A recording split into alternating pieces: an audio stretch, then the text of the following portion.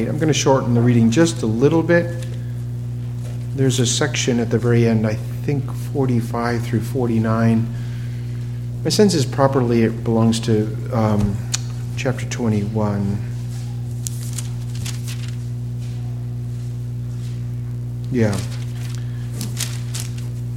Ezekiel 20, verse 1. Hear God's holy word. Now in the 7th year, in the 5th month, on the 10th of the month, certain of the elders of Israel came to inquire of the Lord, and they sat before me. The word of the Lord came to me, saying, Son of man, speak to the elders of Israel, and say to them, Thus says the Lord God, Do you come to inquire of me? As I live, declares the Lord God, I will not be inquired of by you. Will you judge them? Will you judge them, Son of man? Make them know the abominations of their fathers. And say to them, Thus says the Lord God, On the day when I chose Israel and swore to the descendants of the house of Jacob and made myself known to them in the land of Egypt, when I swore to them, saying, I am the Lord your God, on that day I swore to them to bring them out from the land of Egypt into a land that I had selected for them, flowing with milk and honey, which is the glory of all lands. I said to them, Cast away each of you the detestable things of his eyes. Do not defile yourself with the idols of Egypt. I am the Lord your God. But they rebelled against me, and they were not willing to listen to me. They did not cast away the detestable things of their eyes, nor did they forsake the idols of Egypt. Therefore, then I resolved to pour out my wrath upon them, to accomplish my anger against them in the midst of the land of Egypt. But I acted for the sake of my name, that it should not be profaned in the sight of the nations among whom they lived, in whose sight I made myself known to them by bringing them out of the land of Egypt. So I took them out of the land of Egypt and brought them into the wilderness. I gave them my statutes, informed them of my ordinances, by which if a man observes them, he will live. Also I gave them my Sabbaths to be a sign between me and them, that they might know that I am the Lord who sanctifies them. But the house of Israel rebelled against me in the wilderness. They did not walk in my statutes. They rejected my ordinances, by which if a man observes them, he will live. And my Sabbaths they greatly profaned. Then I resolved to pour out my wrath upon them in the wilderness to annihilate them. But I acted for the sake of my name, that it should not be profaned in the sight of the nations, before whose sight I had brought them out. Also I swore to them in the wilderness that I would not bring them into the land which I had given them, flowing with milk and honey, which is the glory of all lands. Because they rejected my ordinances, and as for my statutes, they did not walk in them. They even profaned my Sabbaths, for their heart continually went after their idols. Yet my eyes spared them rather than destroying them, and I did not cause their annihilation in the wilderness. I said to their children in the wilderness, Do not walk in the statutes of your fathers, or keep their ordinances, or defile yourself with their idols. I am the Lord your God. Walk in my statutes, keep my ordinances, and observe them. Sanctify my Sabbaths, and they shall be a sign between me and you, that you may know that I am the Lord your God. But the children rebelled against me. They did not walk in my statutes, nor were they careful to observe my ordinances, by which if a man observes them, he will live.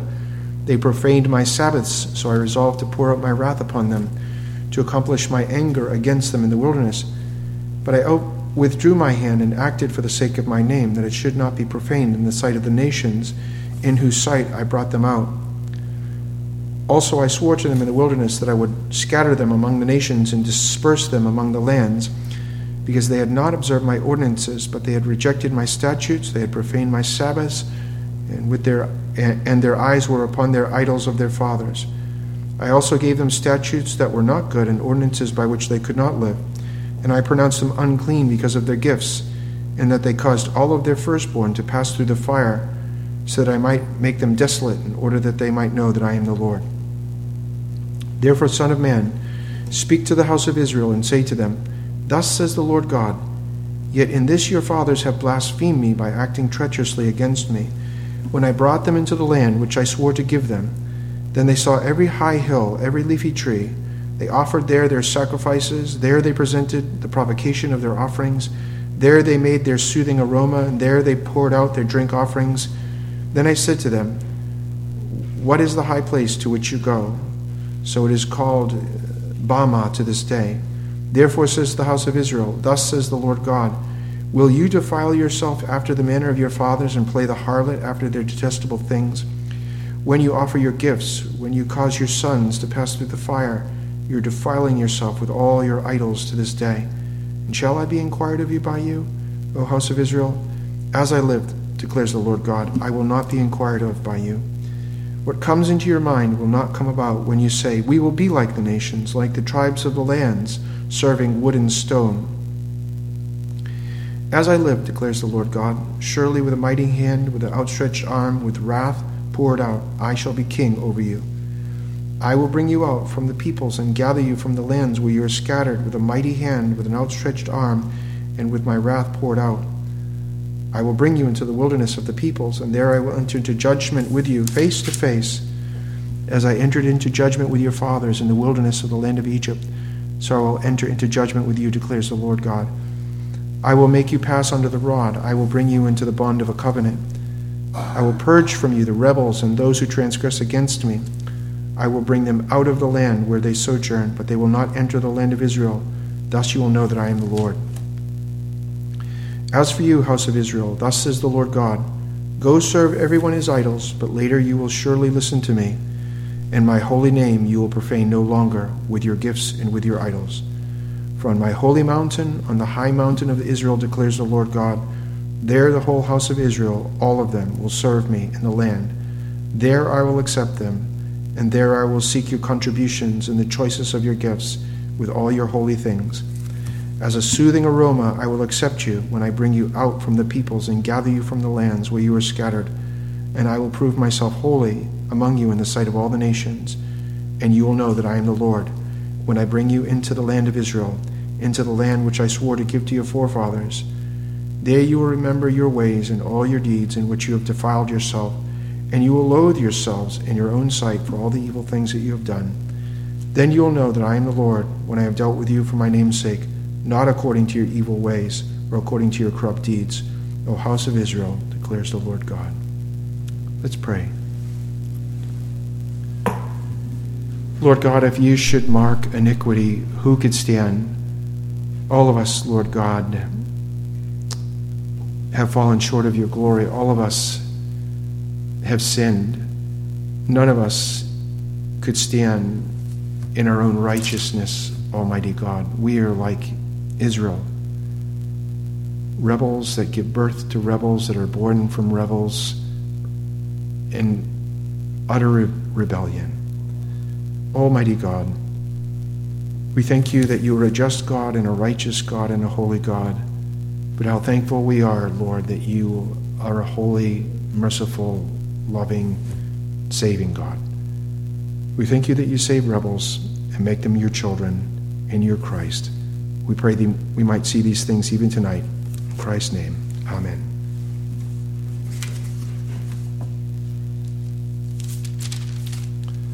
I've entitled the sermon, Rebellion, Restoration, and Removal. I had originally developed it in some kind of, I don't know, it was neater than I thought. I'll probably combine all three of those things together as we walk through the passage. Let's just kind of look at it as is my ordinary custom, to look at it in a big picture and then to send it down to some of the particulars. Chapter 19, if you remember chapter 19, we've changed genres. So genre is the style of writing. And the genre of writing in chapter 19 it's poetry. There is poetry, and poetry is metaphorical language, symbolical language. And so last week, what God had inspired Ezekiel to say, and thus to write, was a poem, a divine poem. And he's saying very similar things that he says tonight, but he says them previously in poetic language. And you remember the two figures, symbols, that God used against or for his people Israel-Judah, Judah in particular, is he called the kings your young lions, your ravenous lions. You're not dove-like, you're not lamb-like, you're devil-like, and you're devouring everything around you. And for that reason, God will send for pagan kings they'll catch you in their nets, they'll hook you in the face with their hooks, and they'll take you off into captivity. And we said one of the kings of Judah was taken to Necho, Pharaoh, king of Pharaoh, and then the other one off to Nebuchadnezzar in Babylon. And I actually think he's speaking about 4 kings, but 2 in particular. So under the figure of lions, not a good figure.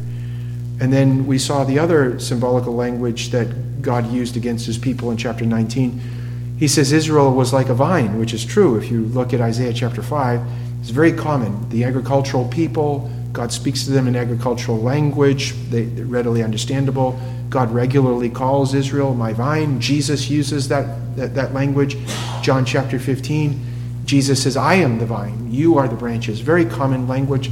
But in that particular section, not only did he say the kings are like ravenous lions, he says the people of God are just like the kings.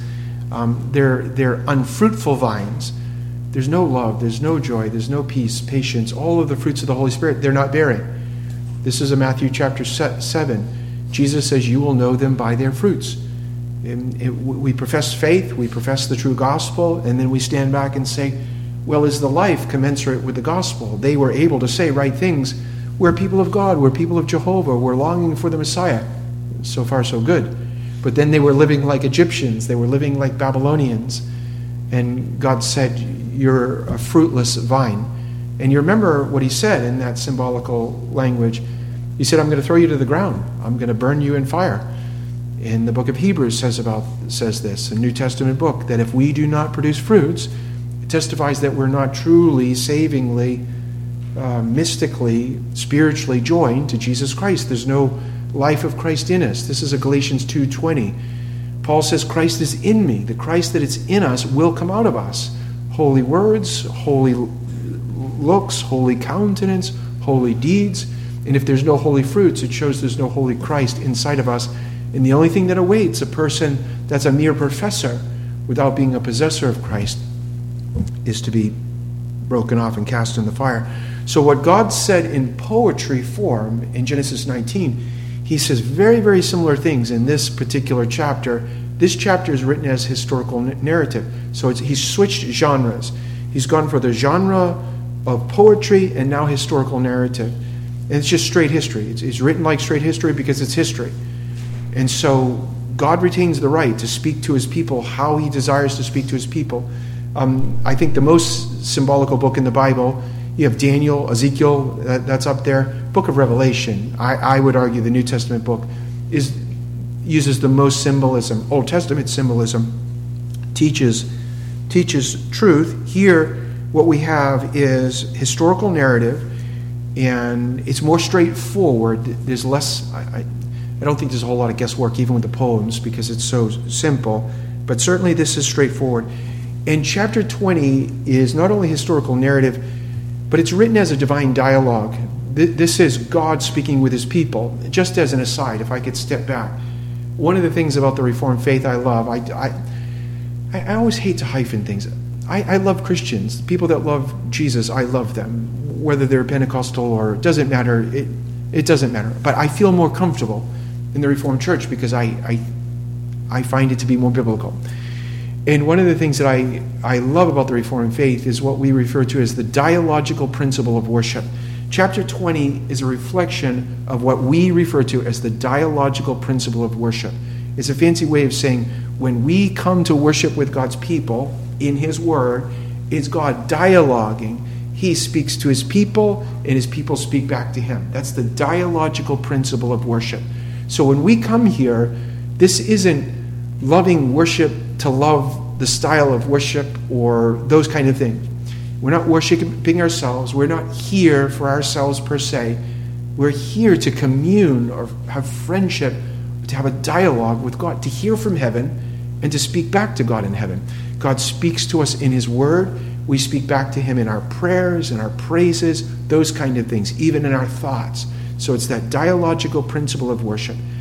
That's why, you remember God says to Moses in Exodus chapter 3, take your shoes off. Remember that? Take your shoes off.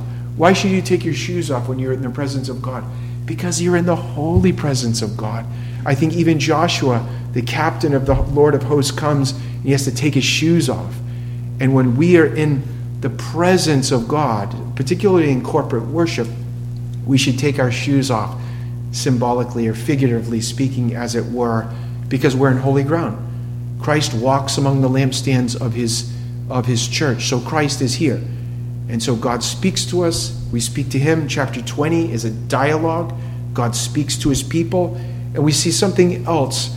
It's the principle of representative government, which another reason why I'm a Reformed Presbyterian. I do believe that God interacts with his people through a representative and or a mediator. No one comes directly to God anymore. After the fall of Adam, he only interacts with people via a representative or a mediator.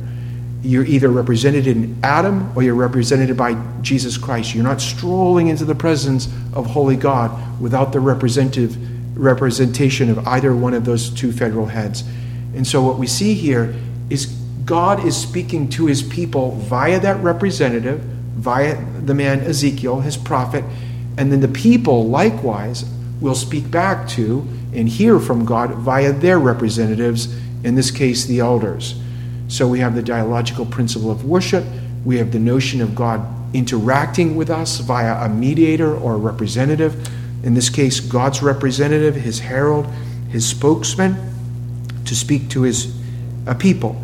We're going to see a couple of things. It's a fairly simple passage. In most of it, God is charging his people with rebellion, and he charges them variously, or in three epochs of their history.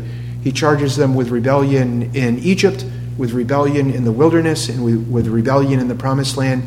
And throughout all of those sections, and particularly at the section that we ended with, God promises to restore them. He says throughout the whole thing, I should destroy you. And I've intended to destroy you, but I won't, for my name. So you have the justice of God, his threats of God, and then throughout the whole, this is why I was going to put it to the very end, but it's throughout the whole, it's God's promise of justice. I will have justice on you, and then, but I won't destroy you for my name. I'm going to preserve you. That's grace, that's mercy, that's long suffering. And he does that for every generation of rebels. For the rebels in Egypt, he says, I should destroy you, but I won't.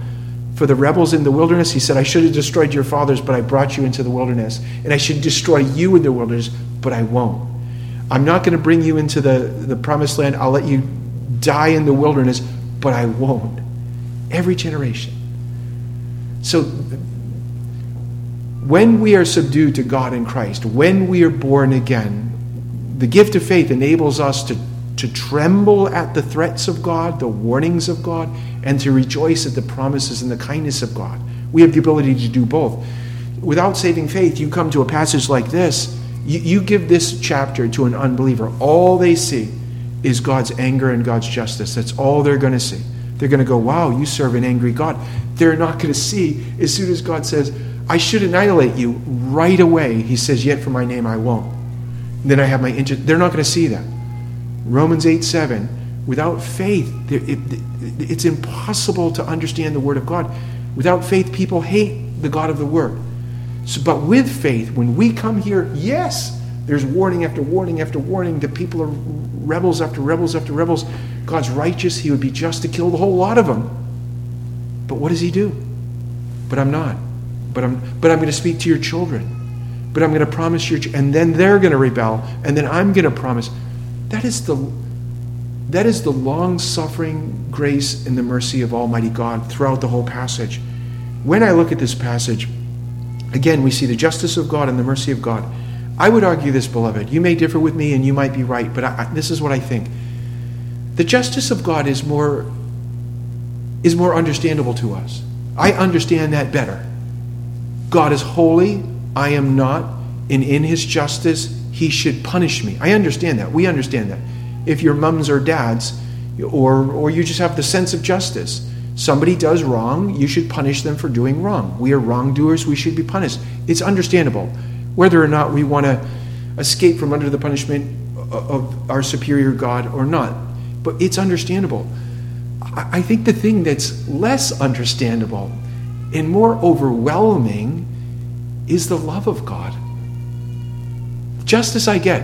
I deserve to be damned. I get that. but you're going to forgive me.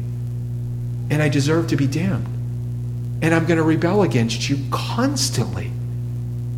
And you're going to regularly forgive me and extend mercy to me. That one's harder to get. Legalism is easy to understand.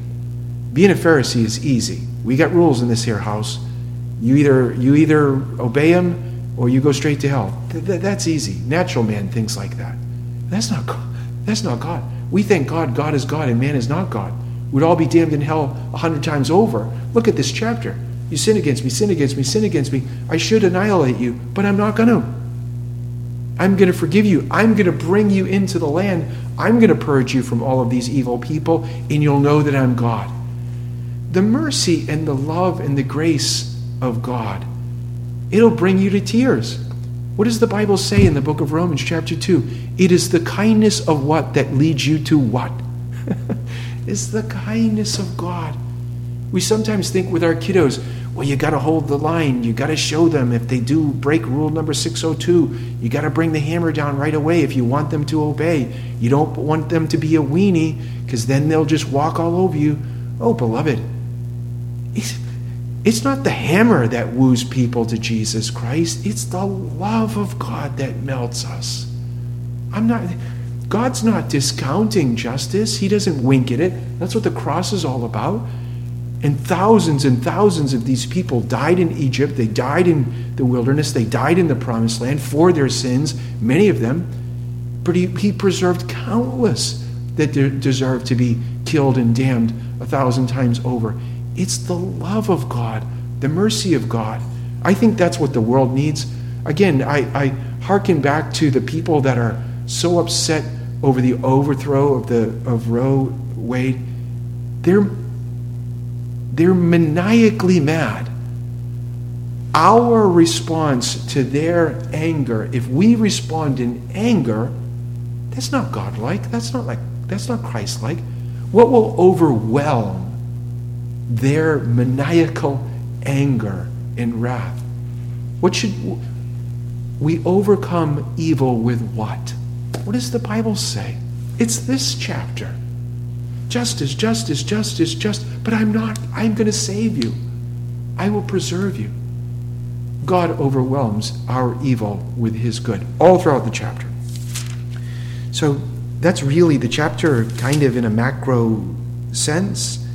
You do have, as I mentioned, with the title, Rebellion, Restoration, Removal, God accuses his people in verse 8, verse 12, a number of times he uses the word rebellion.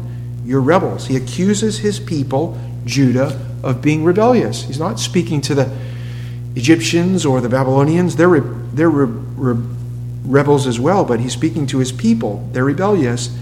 And then the second is God promises, as we've said, to restore. And then ultimately God promises in the restoration to remove. And when I say remove, he's going to take the rebels out from among his restored people. Someday, there's going to be no mixed multitude in the church, no goats in the church, no tares in the church to corrupt the church. And someday, was it George Whitefield? I think it was George Whitefield. Said one of the greatest things about heaven, I'm going to paraphrase, is that sin won't be there, and especially his sin won't be there. So not only in this removal as part of the restoration, we don't often think like that. On the judgment day, which this is looking forward to the judgment day, when there's the separation of the sheep and goats, that's a good thing. That's a good thing. No more children of darkness to plague and corrupt the children of light. And not only that, when God talks about this principle of removing the enemies, removing the rebels, we're no longer going to have that principle. You know, in James chapter 4, 1 Peter chapter 2, Romans chapter 7, our flesh wages against the Spirit. Our corrupt members want things which are contrary to the indwelling Holy Spirit. And that's a fight. It's a miserable fight. Don't you often feel like Romans chapter 7, why do I say, think, and do things which I don't want to think, say, and do? And why do I not do the things that I know I should do, and why? It's that war. That's going to be removed. So no more sheep, no more tares at the removal. This is looking forward to the final day of judgment, the eternal estate, but we're not going to have. No more indwelling rebel. When I look at the world and think, oh, look, oh, isn't it horrible how they're screaming and lusting to kill babies? How horrible. It is horrible. I carry a little traitor inside of me, my corrupt flesh, that gives me more anxiety than unregenerate man. I think I have more combustible material in me that one day I hope to have removed from me as part of the restoration. Now, let's look at, in this divine dialogue, how the dialogue is instigated. It's instigated in an inquiry. The elders of Israel come to Ezekiel and they say, we would like to inquire of God. They have a question of God. So in an inquiry, you have a number of things going on. You have someone that lacks knowledge or wisdom, and they go to one that has the knowledge or the wisdom, or at least perceived to have the knowledge. And so in this case, the elders are coming and they're saying to God, to God's representative, can you go to God for us?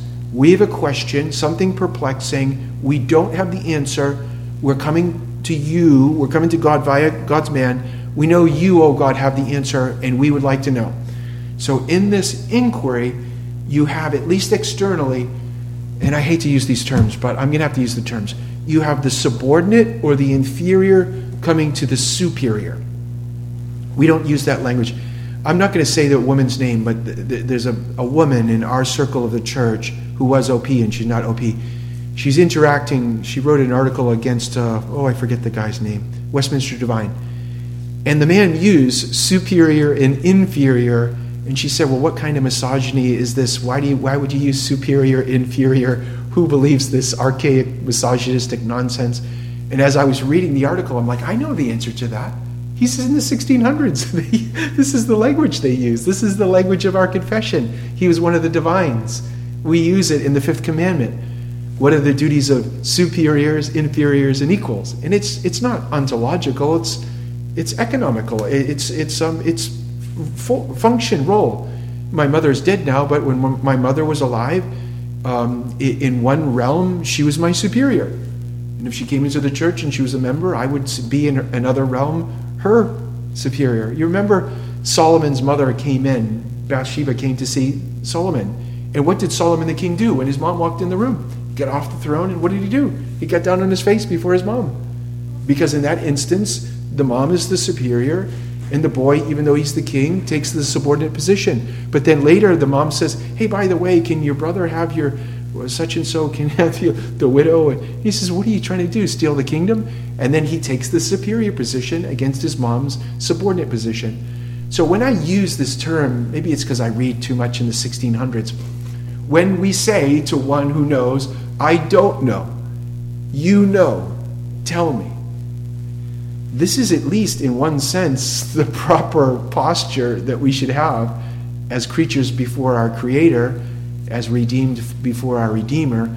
So that it begins with an inquiry.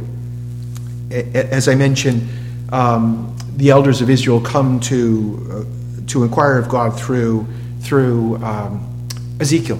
You remember how we got the institution of the office of elder? It was Moses who was running himself ragged, and it was Jethro, his father-in-law, who also has another name. I forget Jethro's other name. But Jethro, his father-in-law, said, listen, Moses, what you're trying to do is not good. He was hearing cases, civil cases with the people, and he was running himself ragged. He said, basically institute the office of elder. I think it was 70 elders that they instituted, so you could spread the work. And there's that representative government, which again is why I'm Presbyterian. Presbyterianism hinges on two biblical concepts. The concept of plurality of elders, plurality of rulership, spread about representative elders, and then connectionalism, that there's a connectionalism among the church. Those are the two principles of Presbyterianism. And we see that here in seed form with the institution of the office of elder. And so at least here we have some of the men, probably not all 70 of the men, come to inquire of God. And God has ordained these men, elders, to care for the flock of God. We've said this many times before, and this is one of the reasons that God is more incensed with them than the people. With position and authority comes responsibility and culpability. I've said this many times before. If a 22-year-old married guy cheats on his wife, it's a gross sin. If a 58-year-old married minister with children and grandchildren cheats on his wife, it's an even more grotesque sin. Because with a position, with the gifts, with graces, those kind of things, comes added responsibility. These men have the added responsibility of caring for the flock of God, and they pervert it for their own use. When we get to Ezekiel chapter 34, if we get there, God says, the whole lot of you, all of you shepherds, none of you are in this to serve me. None of you are in it to take care of the people of God. You're in it to get fat and to eat off the people. And I'm going to destroy the whole lot of you. And so this is a portion of those people. In the book of Corinthians, 2 Corinthians chapter 11, false apostles, false prophets, they come. And this is what the people are doing here. The devil, we're seeing hypocrisy, which is play acting. Christians who sin and fail is not being a hypocrite. The charge that we're open to as Christians is y'all are hypocrites. And I saw you didn't live perfect, you didn't walk on water, you didn't feed the people with the fish and the loaves. You're a hypocrite. But that's silly. Christians sin against God in thought, word, and deed every day. That doesn't make every Christian a hypocrite. It just means you're not glorified. Hypocrite is literally a play actor. These men are hypocrites. They put a mask on. Hypocrite's play actor. You're not a believer. You know you're not a believer. You have your mask on. And your mask says, hi, look at me. I'm an elder. Look at me. I'm a minister. I'm coming before holy Ezekiel. I love holy Ezekiel because I love holy God. Holy God, we're holy elders. We have a holy question for you. And God says, you're a bunch of hypocrites. I'm not going to be inquired of you. You're play acting. God says, I know your hearts. You're false workers. You're deceitful workers. Even the devil disguises himself as an angel of what? This is why when people that destroy the church, people that want to take you away from the gospel, they don't wear the robes of like the Hare Krishna. They're not coming beating a Hare Krishna drum or saying, hi, I work for the devil. That's not what they do. They have suits on, if it's a suit. They have the perfect version of the Bible. They speak with a British accent because everyone's suckered in by a British accent. Scottish. If it's Scottish, you're toast. And they look like servants of righteousness, just like servants of righteousness. That's these guys. We just want to know, God, we want to know your holy will. And God says, actually, you don't. You don't want to know my holy will because I keep telling you my holy will and you keep running off and committing idolatry. That's a hypocrite. And these elders, these ministers are hypocrites. They're play actors. And God says, I won't be inquired of you by you will get justice.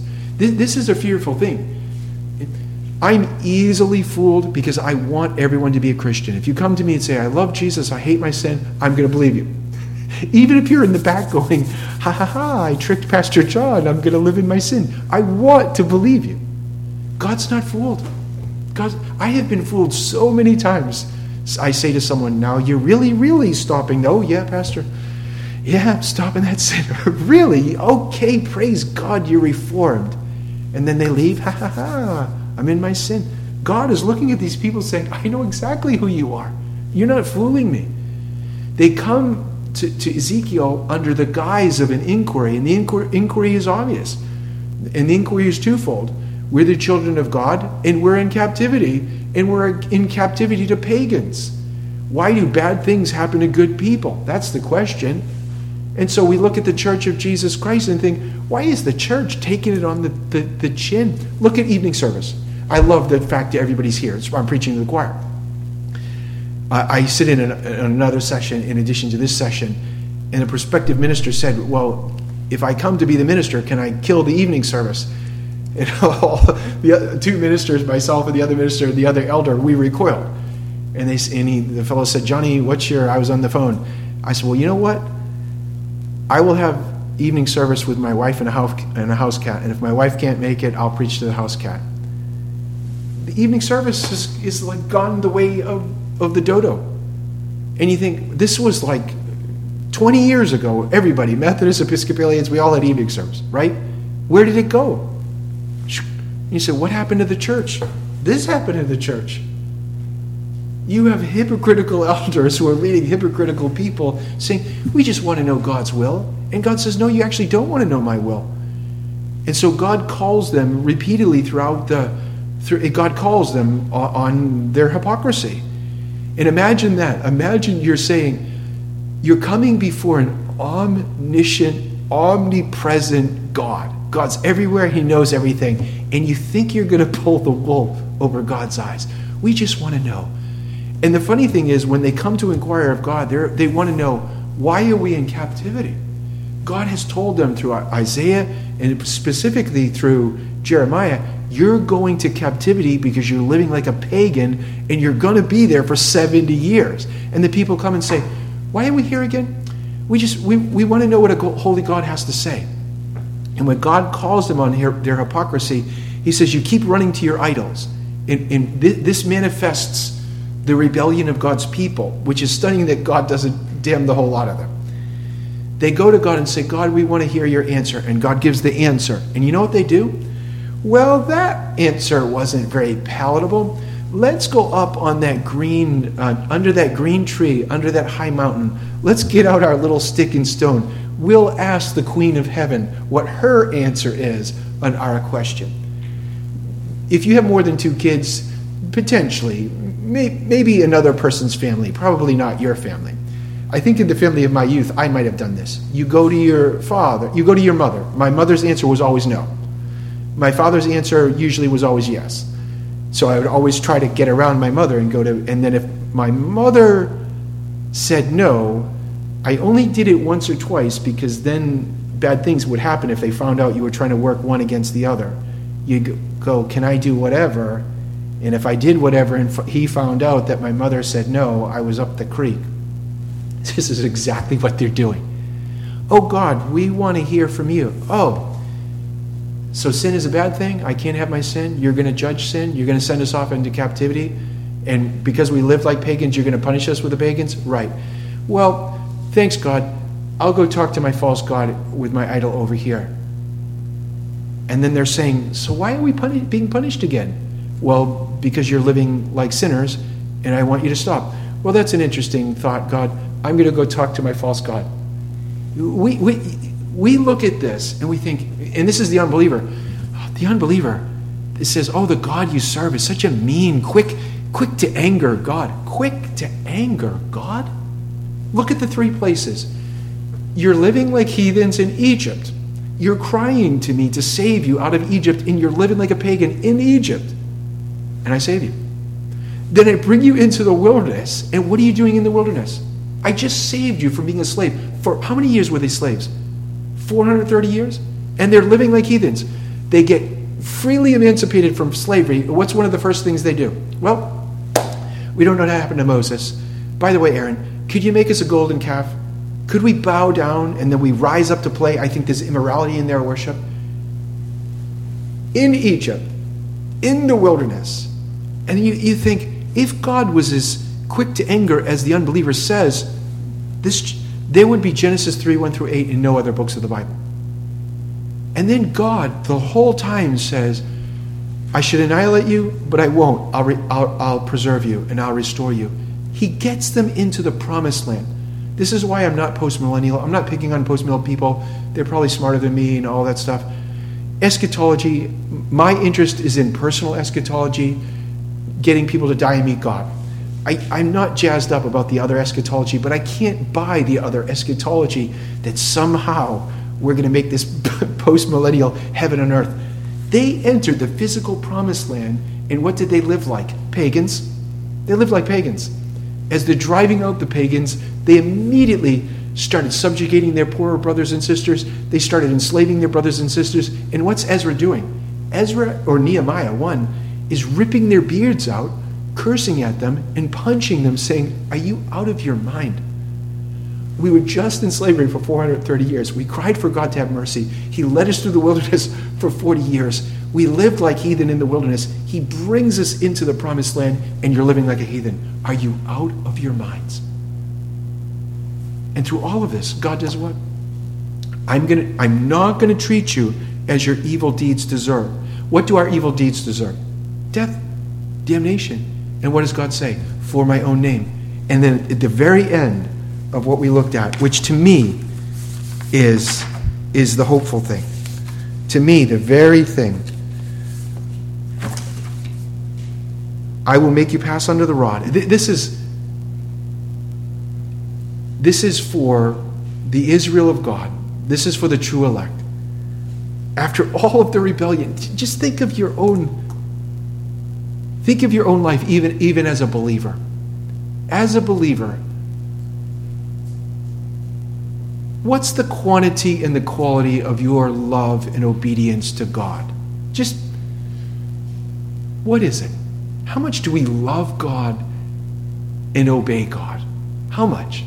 And how much do we love sin that God hates? Idolatry. Read Ephesians chapter 5. We make an idol out of everything. Here, the children of Israel, yeah, we love God. Interesting. Idols, idols, idols. It's so easy. And we think, well, yeah, we're going to go to heaven because grace and mercy. We say grace and mercy. It flows off our thing like you want pepperoni on your pizza. I will purge from you the rebels. I will bring you out of the land. Then you'll know that I am the Lord. On my holy mountain, my mountain of Israel, there the whole house of Israel. This is the Israel of God. This is the elect. They will serve me in the land. There I will accept them. There I will seek your contributions, your choicest gifts with all your holy things. Then you'll know that I am the Lord. That's what we call sovereign grace. If our salvation, both the initiation of it and the preservation of it and the culmination of it, if it was dependent on us, we would be lost 1,000,000 times over. God says, I will, I will, I will, I will. And then it says you're going to remember your evil deeds and that I didn't treat you according to your evil deeds. And that's what I really wanted to get this morning and I probably didn't get. We're such sinners. And our sin is so gross, but our God is so loving and so merciful, and he delights to save sinners, and he does.